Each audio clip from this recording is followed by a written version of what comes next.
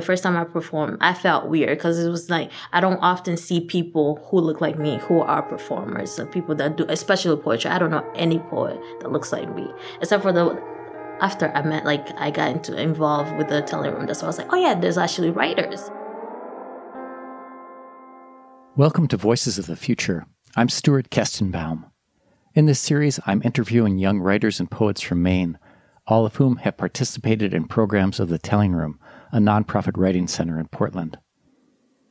The Telling Room's mission is to empower youth through writing and to share their voices with the world. All of the authors in this series are featured in A New Land, an anthology of 30 poems written at the Telling Room. When I read or hear the work of these writers, I am moved by their enthusiasm, skill, and courage. Some of them were born in Maine, others have come here from Africa and the Middle East. All speak with urgency about their lives and their futures. Benedita Zalabantu is a senior at Portland High School. She was one of the youngest students ever accepted into the Telling Room's Young Writers and Leaders program, which is a leadership and creative writing group for multilingual and international students. In this episode, Benedita reads her poem, Drop of Melanin and Blood. We talk about how she wrote the poem for her family and for herself. My name is Benedita Zalabantu, and I'm from Portland, Maine, but I was originally born in Angola, and I immigrated here in 2013. So the poem is called Drop of Melanin and Blood. There's something about my brother that scares me. He's black and a man. He's a black man in a world where his skin symbolizes weapon. He's a black man in a place where his skin symbolizes thug.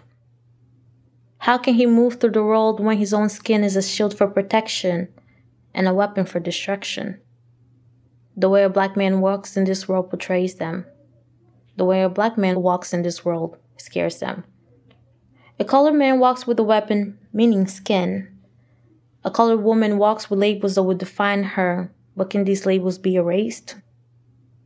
Black boy, don't speak unless you're spoken to. Black boy, don't make a move. Black boy, don't adjust while handcuffed. At a young age, little black boys are taught how they should and shouldn't act when they stop by their cups. Black boy, breathe. I want you to breathe. Black boy, you'll be treated as a problem before they realize you're human. Black boy, keep your hands visible. Black boy, be scared, but not too scared. Black boy, you will matter. Don't you know a black man is born with a practice target that can never be removed? Don't you know black body's a weapon? My walk home with my little brother from the bus stop is always interesting. He talks about kindergarten as if it were heaven, and I smile, glad that I got a brother whose personality rivals my dad's. Sometimes we see birds, sometimes we see rain, sometimes we see snow. Ain't nothing but change. But we don't often see cups. One day we did, and he looked at me smiling, as if it were his first time seeing a blue and white car before. It's the police car! He jumped and pointed with excitement. His round face looked at me, smiling with a missing tooth. His little brown skin always makes me happy, and I smiled. He don't know it yet. He's going to be seen as a threat as he grows up. It hits me. I'm afraid of how insecure he'll have to be around them, around those who are trained to protect us but fail to. I'm scared he won't be smiling at them anymore. Afraid he'll have to raise his hands up saying, don't shoot. Afraid he'll have to say, I can't breathe. Afraid my brother will look up at the sky and ask, why me? Afraid he'll have to say, I'm unarmed. I swear. I'm scared because I know. I know this is never going to end. I know there will be a lot of reasons he won't be able to breathe, and the cups are one of them. I know he's getting ready for a war that I can prepare him for. Never really knowing when danger is around the corner. Never really knowing when danger is in the media. My melanin has meaning. It is profound, dark skin, so greedy, gobbles up nouns, so tangled. Look what it did to my hair, reaching up in the sky in all angles. To teach someone about self-love, you got to start with yourself first. Your skin is not a dirty shirt that needs to be washed like yesterday's shirt. Your skin is like hot chocolate that warms winter nights. Like rings around tree stumps, you have a history attached to your melanin. Never let the glaring whiteness blind you from the beauty that you are. Dark as the night sky, constellations are tucked neatly underneath your bones. You know what? When they call you dark as the night, tell them without you, the stars wouldn't have anything to shine for. Perfection was not your destination, dark girl. It was your starting point. Some say the blacker the berry, the sweeter the juice. I said the darker the flesh, then the longer the roots. Thank you. Thank you. You wrote that how long ago? I was a freshman.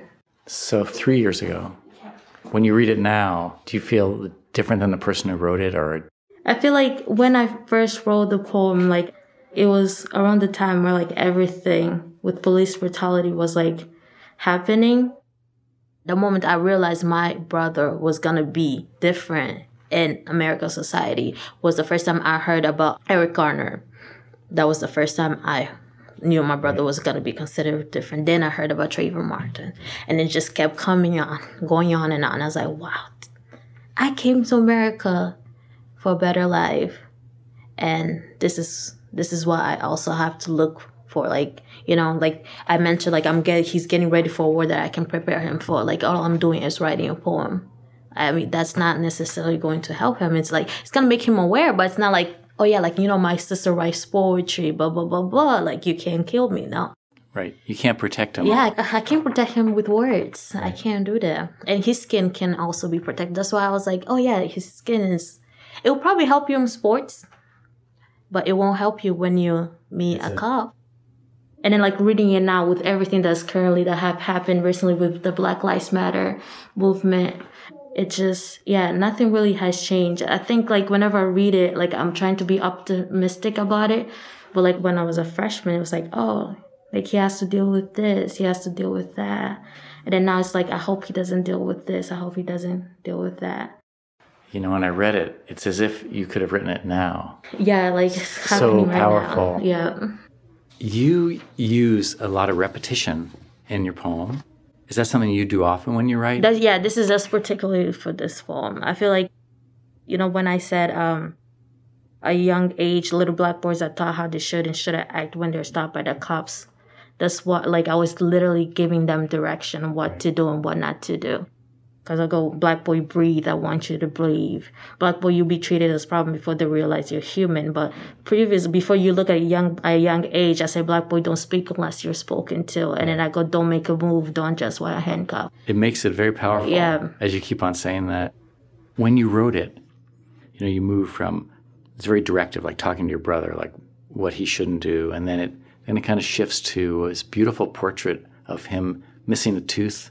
And then I love this, the line where you say, dark as the night, constellations are tucked neatly underneath your bones. Was there like a moment of inspiration, or what was the process? Well, my very first poem, right, is called The Black Skin I Live In.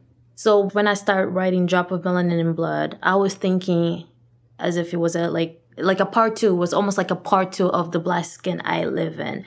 Then as I continue editing, I was like, you know what? A lot of my poems, just specifically looking at the black skin I live in, because like that's the one that people know a lot. And then so I was like, you know what? Let me focus on something else. Instead of focusing the whole like black community, and let me focus on somebody that actually means a lot to me. Not that the rest of the people in black community doesn't, but like somebody that's like really close to me that will affect me if something like this were to happen to them. And so I was like, my brother.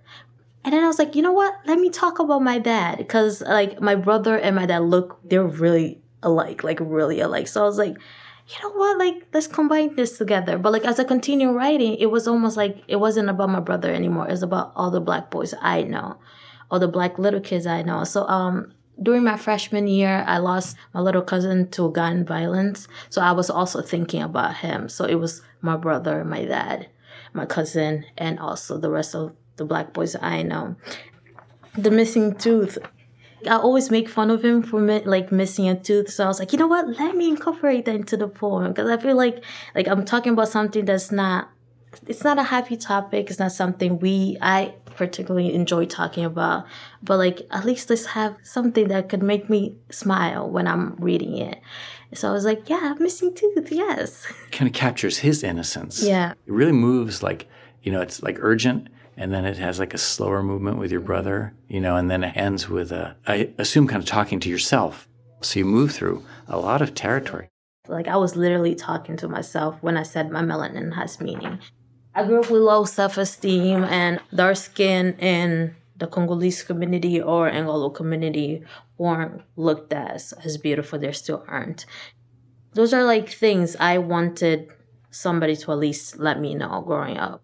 I was like, I have to do this for myself. Not only for myself, but I was also doing it for my sister. And we're all different skin tones. I'm the darkest one, and my sister's the lighter one. So, like, whenever I look at her, I don't want her to, like, feel like, oh, she's better than everybody else because she's lighter than people who are dark-skinned. And I don't want to look at myself and be like, I'm better than her because I'm dark-skinned. So it's just like, yeah, I'm teaching myself self-love, but I'm also reminding her to also love herself. Yeah, so even to say that line, to teach someone something about self-love, you've got to start with yourself first. I think that's a pretty profound line. So you're like 14 when you wrote that. Yeah, I was 14. So you finish that poem, do you think, wow, where'd that come from? I mean, did it surprise you? I honestly don't know. Like, it always catches me off guard whenever, like, people hear me performing or I'm talking to somebody about poetry and they're like, oh my gosh, you're really good. I'm like, it's just writing. What are you talking about? That's the other thing about, like, I don't know, talent.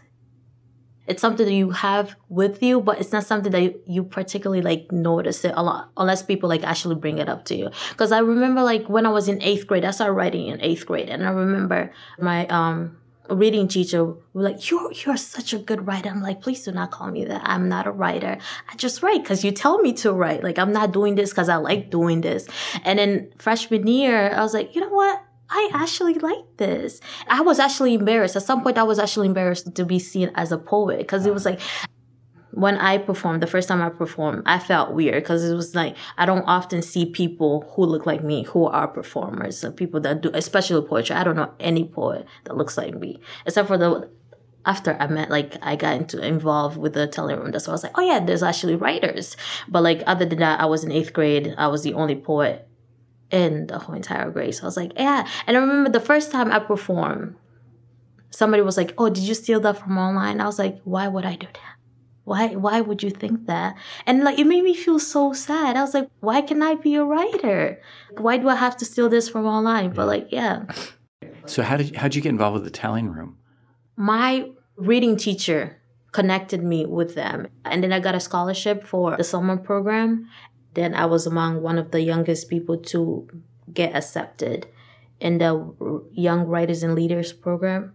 And then, yeah, I've been connected with them since then. And do you read a lot of poetry? I don't. That's the thing. I don't like reading poetry, but I enjoy writing it. What do you like to read? I'm a horror person. I read horror books. I don't like poetry. Like, you give me a book of poetry, I would literally look at you like... But you like horror. What writers? I read Stephen King a lot. And what kinds of writing are you doing now? A lot of my poems now are like focused a lot on depression. When quarantine started, my mental health kind of messed up. So I focused on that a lot. I haven't said this out loud, but I think it's a good time. I mean, I've been thinking a lot about quitting poetry, to be honest. Would you continue to write? I am going to continue writing, but I don't know about continue performing. You do some of this as spoken word. I do spoken word. You're allowed to evolve and change as a writer and a person. Yeah. So. Well, like when I told my teacher, she was like, no, you're not quitting. You're not quitting. You're probably just taking a break. I was like, you know what? That's a good way to put it. I'm taking a break. Voices of the Future is hosted and conceived by me and produced by Josephine Holtzman and Isaac Kestenbaum at Future Projects with help from Carly Peruccio. The music in this episode is by Jordan Kramer. The series is made possible by the Academy of American Poets with funds from the Andrew W. Mellon Foundation. To learn more about the Telling Room and its programs, visit tellingroom.org. I'm Stuart Kestenbaum. Thanks for listening.